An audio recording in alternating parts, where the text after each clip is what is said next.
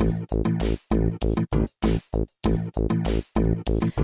I know that people know people in their companies who have that spirit, and it's just to harness it. It's to understand their emotional intelligence, to give them that power that will make them excel, and create this entrepreneurial spirit within their companies that are going to help them keep moving them forward, because that is our natural nature. Stand by, I'll be right there. Hello and welcome to Minter Dialogue, episode number 349. Today is Sunday, the 17th of November, 2019. My name is Minter Dial, and I'm your host for this podcast. And I want to thank you for taking the time out of your busy day for the listen. I also want to give a shout out and thanks for putting up a review of this show. One to RG Ferrari, and on the UK store, Alan Rienecker. So this week's interview is with Nicole Yershon. Nicole was identified by The Drum as one of the 25 women who have shaped the British digital industry over the last 25 years. Nicole is founder of the NY Collective, author of the book Rough Diamond, speaker, and in her 16 years at Ogilvy, founded the Ogilvy Lab. In this conversation with Nicole, we discuss how to be an entrepreneur, bringing that entrepreneurial spirit into big business, the challenges for agencies to provide better solutions for their clients, why it's about better, not best practices, and building a great network, and much more. Well, Nicole, it's a wonderful pleasure to have you on my show. It's been many years we've known each other, and I've wondered just the other day, how on earth is it that I didn't get you on the show? So for those of you who don't know you, you are the author of Rough Diamond. You are an entrepreneur. You've had a long and illustrious career. You are a judge of many of the most interesting competitions, including at South by Southwest. And you also are a radical shit stirrer, I'd like to call you. It's a technical term. No, Nicole, in your own words, how would you describe yourself? I think a maverick probably does the trick in terms of title. I will just always question things and ask why. And we're normally the ones at school who are told to sit down and shut up, and we don't want to hear from you in 8 hours. And then told that we're disruptive and naughty, and we're not. We just can't go through that way of being. And it's the same then when you put people like us within very large organizations. We can't help but question why people are doing certain things. Why are you having a meeting that's 5 hours with 20 people? Just because. Yeah, so you'll question it, and then if the answer doesn't sound right to you or feel right, then you'll try another way, even if you've been told not to. Yeah, as you said in your book, you say at school we're taught just to repeat what we know and provide answers. We are not taught how to ask questions. Yeah, I mean, and I found when I was at Ogilvy from 2000 to 2016, 17, I found that the people that I was working in the early days when I was setting up the Digital Innovation Lab, I found that the people that Ogilvy were hiring all the time were majority white, middle-class, Oxford educated, and they wouldn't ask why. There would be one answer, and it would be at the end of the book. And they wouldn't question anything. And that's why I set up my Rough Diamond program, which is the title of the book, which was to get in some kids age 14 who are about to be expelled, who just saw other issues and would question them. You know, it's funny. I was reading some blog posts the other day, and we talked about how we've gone from the industrial to the internet, now to the knowledge industry or the knowledge existence era. Yet knowledge is so apparently everywhere. The issue for data scientists, for example, is what questions should about asking the data, because there is a lot of data out there. Well, I think when there's so much choice, I always find this. If I was doing a wedding list or something like that, maybe I'm the anomaly, but I just remember when we would go in and we did the wedding list, and it was pick 12 knife and forks and crockery and cutlery, and we got then to the kitchenware stuff, and there were 50 toasters and 100 kettles, and I just said to my ex-husband, I'm out of here. I can't cope with this amount of stuff.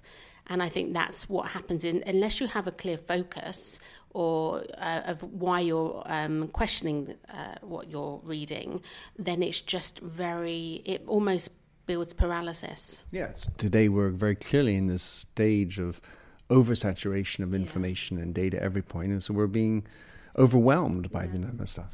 And that's why also when I was at Ogilvy, and this is what I still do actually, I developed the semesters of learning. So in the very early days, I could see all these things happening, like gaming and mobile and social and AR and VR and big data and behavior change. And I'm thinking, how am I going to get a handle on all of these different things? So I created a 6-month semester on just one topic. So I do 6 months on streaming.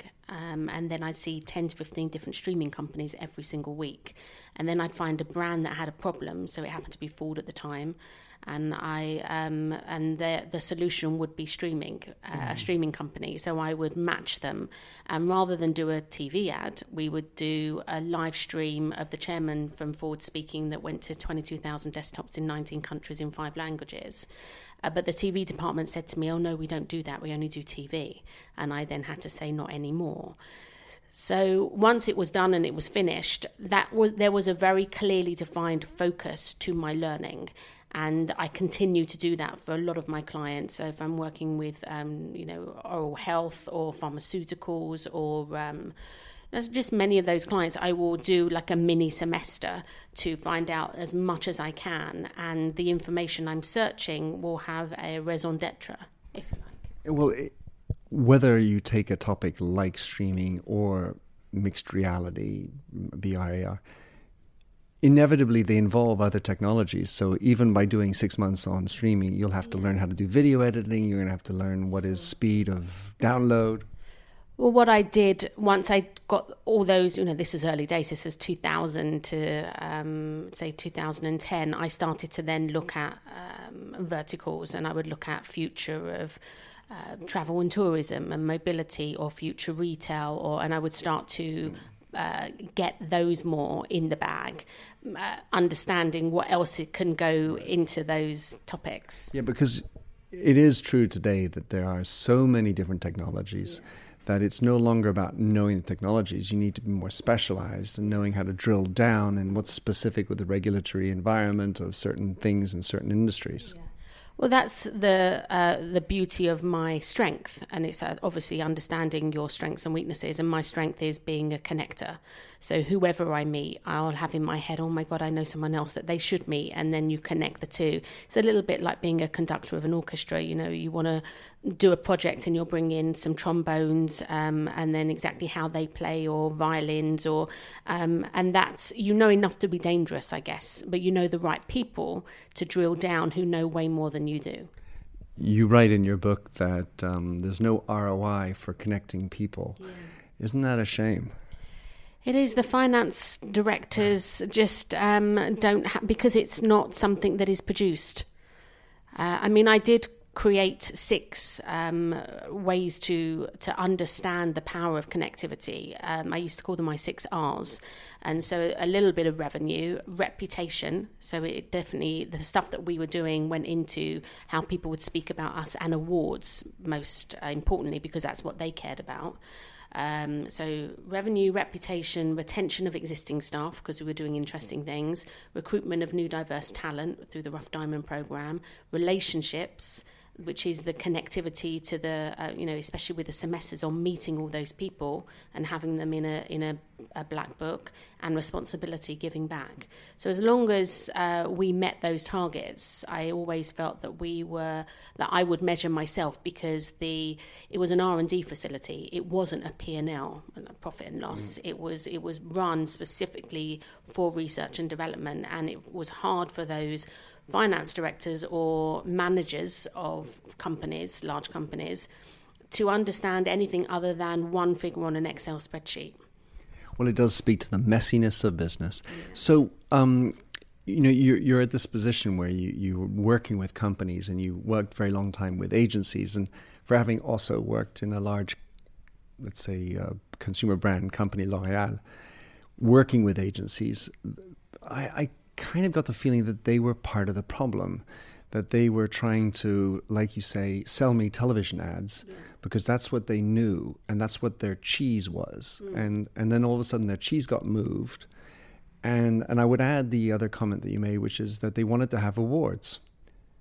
But the problem is many of these awards have nothing to do with actually moving the business. They're just a little bit of self-gratification. I made a beautiful ad. That look at that beautiful car going down that road. Doesn't move a single car sale, but boy, is it beautiful. Yeah, I think that's also how they're measured for success with their clients. So the gun report or various different ways in which they measure awards, and if a agency has those awards, then that's a tick in the box. But I think, if we say look at Cannes, for instance, I was always very entrepreneurial with how I looked at going to these things, and our jobs majority of the time were always up for awards. But I wouldn't spend $6,000 a night on accommodation. I would do it because it came out of my little R&D pot that I earned, being an entrepreneur. And I would, this was a sneaky little trick. So I have an amazing place in Cannes that I work from Airbnb. And every year I hire it. And it's, I think, about €1,500 for the week from the Monday to Friday. Very reasonable. But it has 2 bedrooms, 4 beds in each room, and 2 really big sofas. So I would rent out a bed for €250 for the week. So anyone could come and stay. It was kind of like for anyone that didn't have that kind of money, they would rent for the week for €250. Then I'd get an EasyJet flight, which is next to nothing. And I would always make sure I wouldn't get an entrance to the Palais for the festival because it was so expensive. But companies like Mediacom, for instance, would have the best speakers come from the Palais and speak at their events. So Mediacom have a penthouse at one of the large hotels. So I would make sure that I got friendly to go to those events. So I would see those speakers in a very intimate boutique setting, and I'd go there when it was mealtime. So actually I could end up spending €500 for the week in Cannes because I saw it as my money. Now you have a lot of the agencies don't have that entrepreneurial attitude, and they're spending the money as if it's somebody else's, and that's also not the right attitude to have. That is so true. So you basically hacked Cannes. Yeah, that's what I do with everything. I hack everything because there must be another way. Love that. So we're talking about agencies and the problem that they face, obviously, in this difficult environment there at the front line. If you, as you know, had Mark Reed, the CEO of WPP, or let's say Arthur Sadoun in front of you, the CEO of Publicis Group worldwide, what would you tell them in order to fix the agency situation, business model and such? Well, I disrupted the business model and I got told off very badly. So it's when you get to that leadership position, you need to be able to have someone like me, that kind of entrepreneur or maverick behavior, and trust that they're doing it for the power of good, and allow them to make changes and prove by doing, and then report back so that they can then see, when I disrupted the business model with doing a Pizza Hut TV ad, what I was doing was I took on a brief directly from the CMO from Pizza Hut, and I said she wanted a TV ad in 4 weeks, a 20-second ad. And I said to her, I'm going to take that brief, but it's going to be done in my style, in a new way. And so you've got to take responsibility for that if you want it and if you trust me. So she said yes. So we did. We never had a face-to-face meeting, none of us. They were either using Slack or WhatsApp. There were only 5 people on the job, 3 from Ogilvy and 2 on her side. She had to give approvals pretty quickly for what was being done. We didn't do a 20-second ad.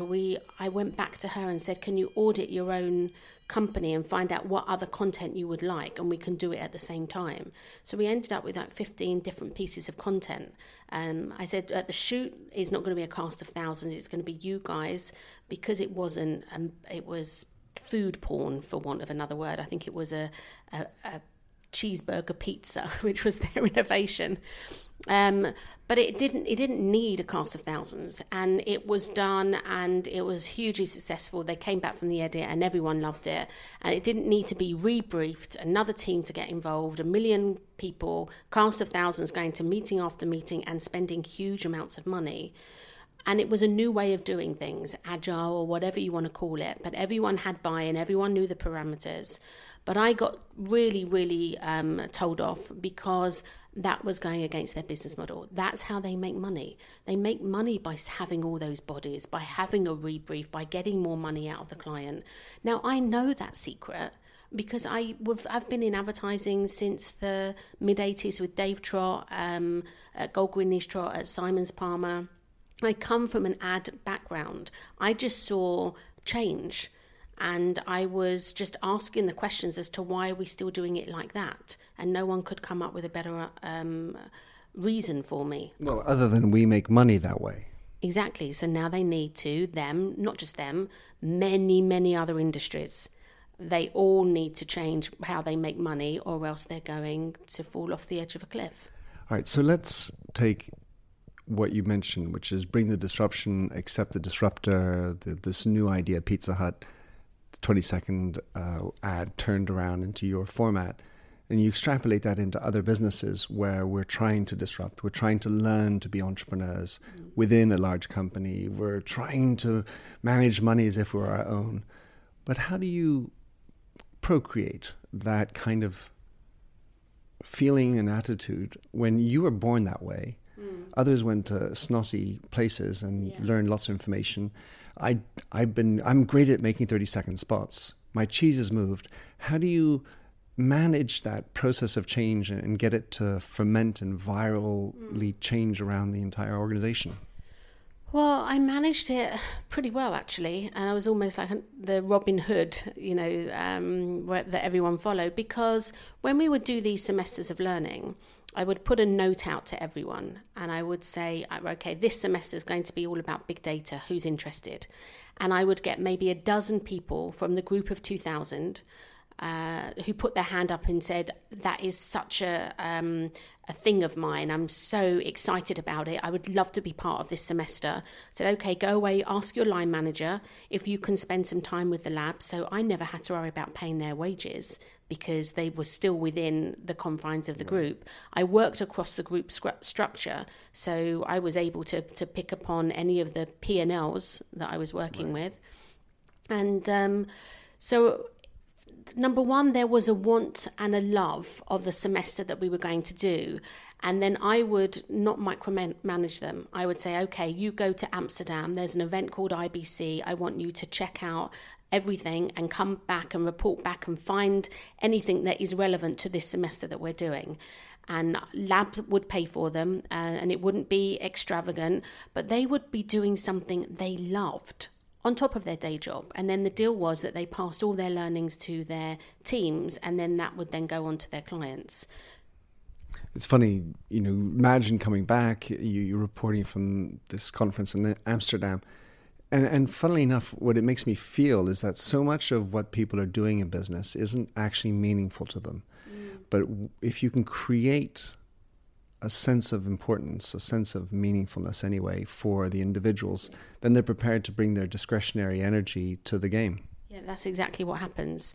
And the fact that you don't micromanage them, that you allow them to think for themselves. So I had one poor girl, she was amazing, what a girl, but she was very timid, very frightened.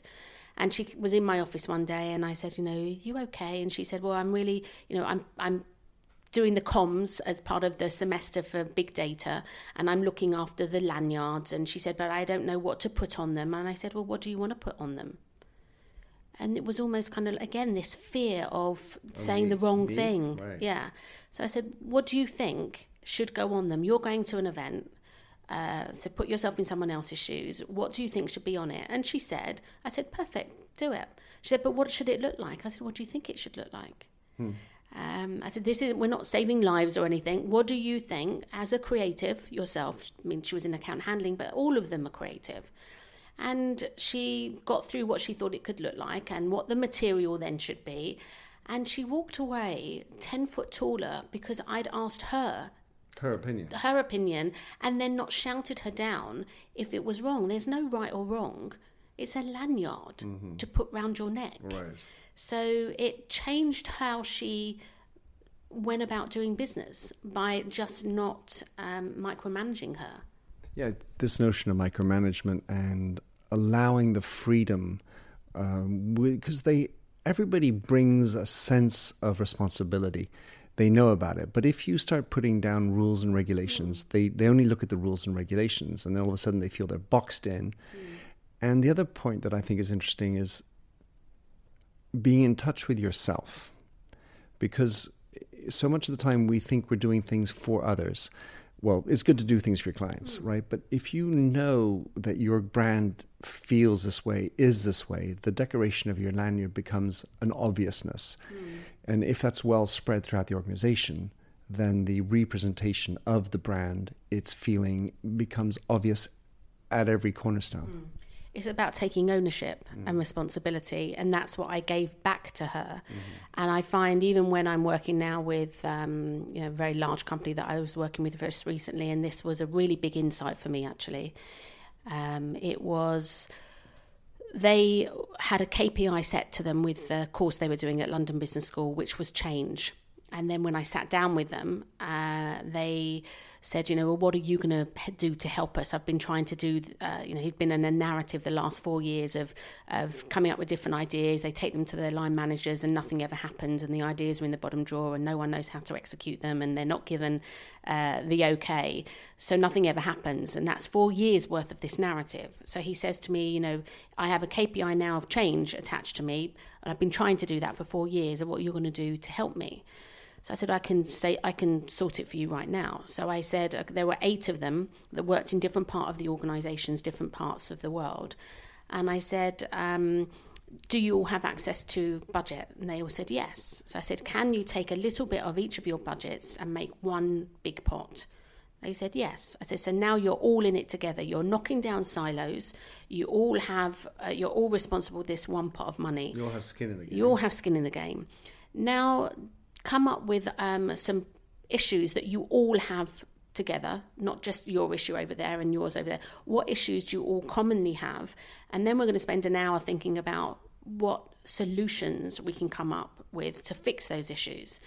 So they probably came up with about 6 or 7 solutions, and they were all really pleased with themselves. So then I said to them, so what are you asking permission for then? You've got your pot of money. You know what the problems are for all of you. You know you've come up with your different solutions. Off you go. And then I had 2 things face me. One, as though I'd handed them the crown jewels because it was so easy for me to see a way forward. But 2, utter fear. And then I got a barrage of yes, but I need to get an approval. Yes, but this. I said, but we've been through all of that. This is your pot of money.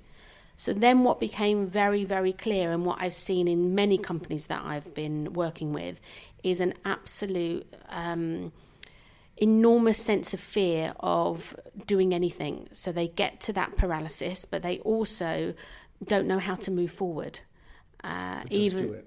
To just do it, even though they don't need to ask permission. It was fascinating. The mind works in mysterious ways in companies. Maybe the reference to something on your site, the black box of the mind. You write on your site, which I really enjoyed reading, by the way. It says, always bringing better practices through the black book and never the smoke and mirrors of the black box. So what's in the black book, and better, not best practices? The black book is relationships, and they're the relationships, and you can't just magic them up. You have to put some bloody hard work into it. You have to see everyone. You have to see the whites of their eyes. You have to sit down and have a cup of tea or coffee with them. You need to know them. You need to feel their energy. And then that's the beauty of connectivity, because to get something done, you need to know the right person who can fix a particular problem. So the black book is just full of my whole life's worth of relationships. That's brilliant. And what about, you write better practices. Most companies always talk about best practices. Yeah. Tell us how you got to that conclusion that it should be about better practices. I think because everything's evolving all the time. Even if you've done something once, by tomorrow it's out of date. So it can't ever be the best because it's moved on, or you've seen someone else, or there's someone in China who's doing something you think, oh my God, that moves us on, years ahead. So I think there's not one right answer. It's just continuously moving, and that's what most people find difficult, because especially within the industry that I know, the advertising marketing industry, there's always been a TV ad at the end of it, and then you move on to the next. Well, that's not the case anymore because it is moving at such a pace.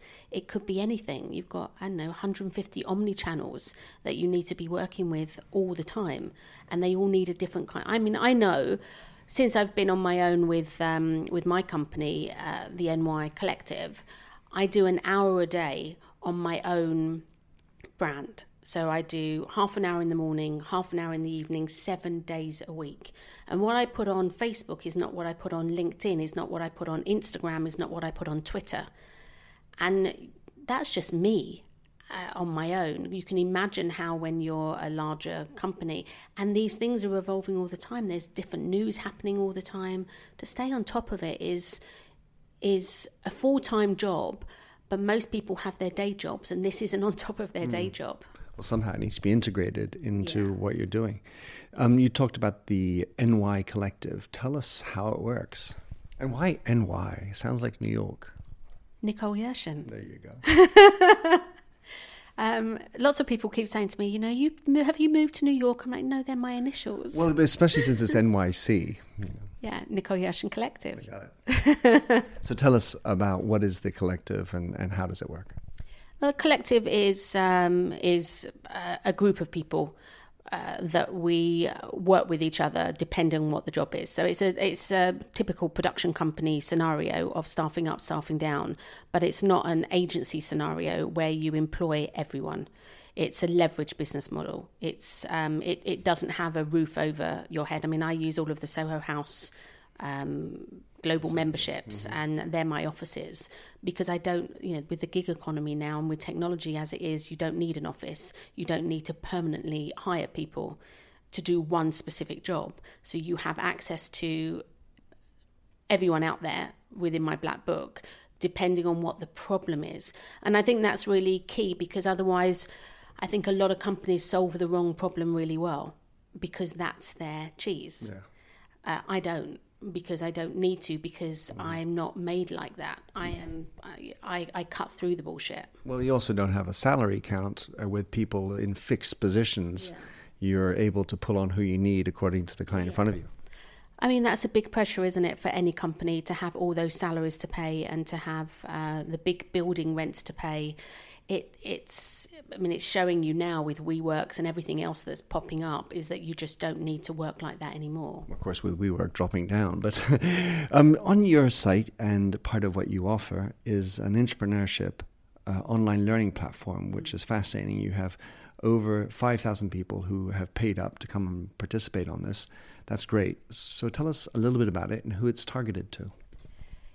Entrepreneur, I don't know whether listeners will understand the word, but it's being an entrepreneurial spirit within a very large organization. So it's you don't have your own company, but you are able to make decisions and behave in a kind of entrepreneurial way within a company. And that's really kind of management, if they give you that opportunity. And I had it for 17 years, so I was, and didn't get fired until then.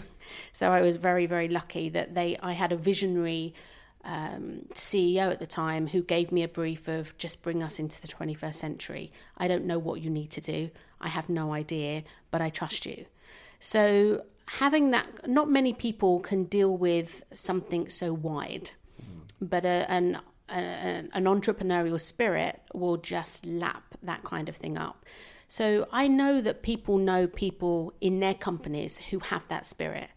And it's just to harness it. It's to understand their emotional intelligence, to give them that power that will make them excel, and create this entrepreneurial spirit within their companies that are going to help them keep moving them forward, because that is our natural nature. So what the course does is it goes into details as to how you can be more entrepreneurial. I guess a little bit like Sam Conniff's book, Be More Pirate. Very similar attributes. It's of an entrepreneur, where you are knocking down walls, you're questioning the status quo, you're understanding that it's not coming from a bad place, that you're doing it for the right reason, you're testing and learning, you're not hell-bent on there's only one way, there might be many different ways. You listen. You've got 2 ears and 1 mouth, so you listen a lot to someone who might know more than you. There's no ego involved. It works in a very kind of flat structure, and it just the course just gives people who are in companies who think they're going mad or there's no one else like them a feeling of belonging, of, oh my God, she's like me, and they have almost like a label or a home. So I haven't had the honor of taking any of your courses, but it strikes me that there are people who are going to be open to this type of desire, who are going mad, recognizing their situation. And yet the issue is when they do the learning, they go back and they've got a boss who hasn't taken the program, isn't on the bus. How do you get the boss on the bus? There's lots of different ways. You go over, under, round, through. I give examples of when I had those situations regularly. When I first started the Rough Diamond program, my CEO told me not to. I said, but this is absolutely necessary to change the stuff we're doing with the Innovation Lab. We also need the people to run it and to be curious. He said, nope, it's not your problem. This is HR. And I kind of had a chat with HR and nothing was really happening there. So I just thought, fuck it, I'll just do it myself. So I've always advocated that you have to prove by doing. You can't just explain or in a PowerPoint explain. Sometimes you just have to go under the radar, do it, and then showcase all of your results. So 2 years after I'd set up Rough Diamond, it was running unbelievably. The CEO came down to my office and said, I've just had lunch with Sir Robin Baker. I said, oh, the Dean of Ravensbourne? He said, yes. And I said, oh, we've been doing this much stuff? And he said, that was a really good idea of mine. Let them own it. That's a great example, and appreciate the idea of going under the radar. As you write in your book, you talk about just do it and ask for permission later. Yeah. And so just doing it is the key part where you get the learning, and the PowerPoint presentation, which is preparation for permission, is a way to be shot down. Well, that's not how we do things around here. I don't want to give you permission. I wanted to ask you just a couple of questions for the time that's left us here. First is, how on earth do you stay up to date, Nicole? Because, doing the 6 months on one program, you did that in the early noughties as you brought us into the 21st century. What about today? What do you do? What's your special inside scoop for us? Well, I get given all different types of projects. So at the moment, I'm working with a couple of barristers, and this will be, and I have different kind of payment methods. So this one specifically is I'm getting excited. So that will be sweat equity, and I'll have equity in the company. And they will need help because they're setting up barristers' chambers, because the law changed about 7 years ago, which meant you didn't have to go, that you can now go directly to a barrister, direct access, and you don't have to go through solicitors. But the barristers won't let people know that because they're frightened of annoying the solicitors, and the solicitors don't want to let people know that because they charge a fortune. So this kind of model is, I find, very exciting, and I'm helping them with how they move forward, with whether it be with marketing or I'll work with pharmaceutical companies who need to understand what is happening on the outside and bring it in. So I was working with a company who was looking at oral health.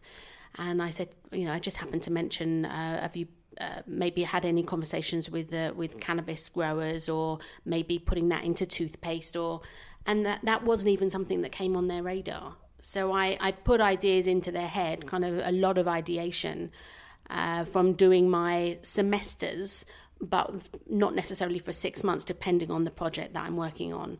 Or I work within a company, so I'm kind of like put in, because nothing's happening, and I will be able to spot the doers and the ones that aren't doing, and I'll be able to get the project running and going without any excuses, and to very much kind of implementation. So if I had to resume what you just said, you learn and stay up to date by being involved in the thick of it. Yeah, but I'll also at least have 4 things a year that I will pay for myself, where I'll go to places where I'll know no one and nothing. So I just came back from something in Lisbon when everyone... Web Summit? No. Oh. When everyone goes to Web Summit, I don't. I go to House of Beautiful Business. Very few London people there, or English people there. One of my dinners, I think I was the only one out of 16. And it is just, I'll go to places that I know not everyone goes to, where I'll pick up things and conversations and connections with people that are really on the cutting edge of really exciting things. Yeah, because of those large conferences like South by and Web Summit, the majority are there to learn as opposed to give. Yeah. And you might be one of the bastions. But if you can be involved in a small group where you are one and you're learning from the others, that's the cool part. Yeah, and I'm part of a couple of communities. One is Hatch, which is brilliant. The first time I went there was in Montana, and getting to Montana is like planes, trains and automobiles, where this place was, and there was just for 100 people. And Summit at Sea I went to for quite a few years, and that's in fact where I met my publisher, which is where I then got the idea to do my book. So unless you go to these places and seek them out, in order to then gather information and relationships to then pass them on to companies that have no idea what is happening out there because they're so busy with their day job. That's for sure. I'm going to end with a quote that you have in your book, which I absolutely adore. It says, "Be pretty if you can, be witty if you must, but be gracious even if it kills you," from the actress Elsie de Wolfe. Tell us how you came up with that. Well, that's been a life experience of when you come across really difficult issues, whether it be divorce or having your innovation lab closed down and being made redundant, or shit happens. And so it's how I've now learned to deal with it, by being gracious but always telling the truth. And the truth becomes so powerful. So my other half calls me the baby-faced assassin. So the truth is what is powerful and what is unnerving with a lot of people. And I know whether people have constantly been understanding of politics and to say the right thing, do the right thing. I will just say my truth, which sometimes makes people feel uncomfortable. But I'll always be gracious. It will never come from a mean place. It will just come from moving things along to make things happen. So the baby face is the grace and the assassin is the truth. Yes, that's exactly right. Beautiful. So Nicole, how can someone get your book, track you down, hire you as a speaker or as a consultant? What were you like? The beautiful thing about my parents is that there's only one Nicole Yershon in the world. So, everything is my name. So you Google it, or Twitter or Insta, everything is just my name. So I'm quite an easy person to find, probably like you, Minter. That's right, with this weird name that we didn't get, but by chance works well on Google. So yeah, they obviously had an understanding of SEO all those years ago. Beautiful. All right, Nicole, thanks for coming on the show. It's been a pleasure to have you. Love hanging out with you and look forward to many more years. Thank you so much. Thank you. Thanks for having listened to this recording of the Minter Dialogue Show. You'll find the show notes and other blog posts on minterdial.com. If you enjoyed the show, please head over to iTunes to give a rating and review. And to finish, here's a song I wrote with Stephanie Singer, A Convinced Man.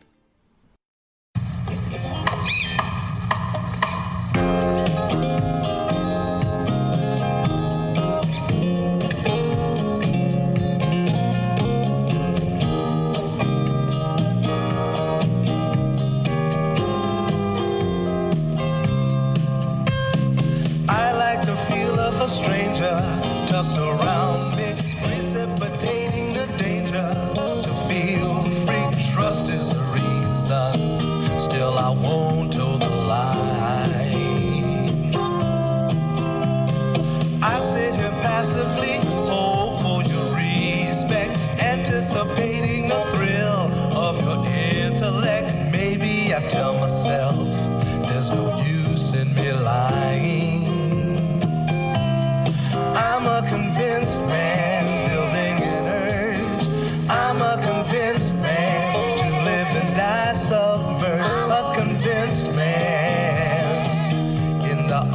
arms of a woman. I'm a convinced man, challenge my fate. I'm a convinced man, competition's innate. A convinced man in the arms of a woman. Despise revenges and struggle to see. Live for the challenge so life's not incomplete. What's wrong with challenge? I know soon we all die. I like the feel of a stranger tucked around me, precipitating the danger. To feel free, trust in my reason, and let me show you why. I'm a convinced man, practicing my lines. I'm a convinced man, here in these confines. A convinced man in the arms of a woman. I'm a convinced man, bid to the test. I'm a convinced man, I'm ready for an arrest. I'm a convinced man in the arms of a woman.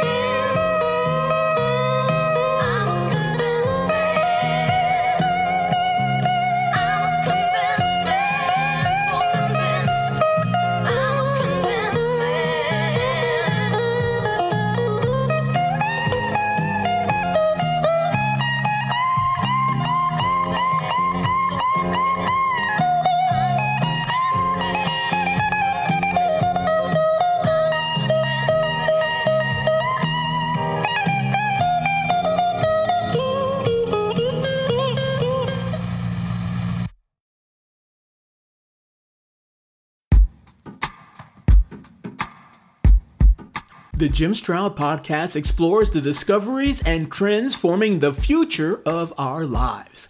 Brain-to-brain communication, robot bosses, microchip implants for workers, and artificial intelligence replacing human workers are all happening now.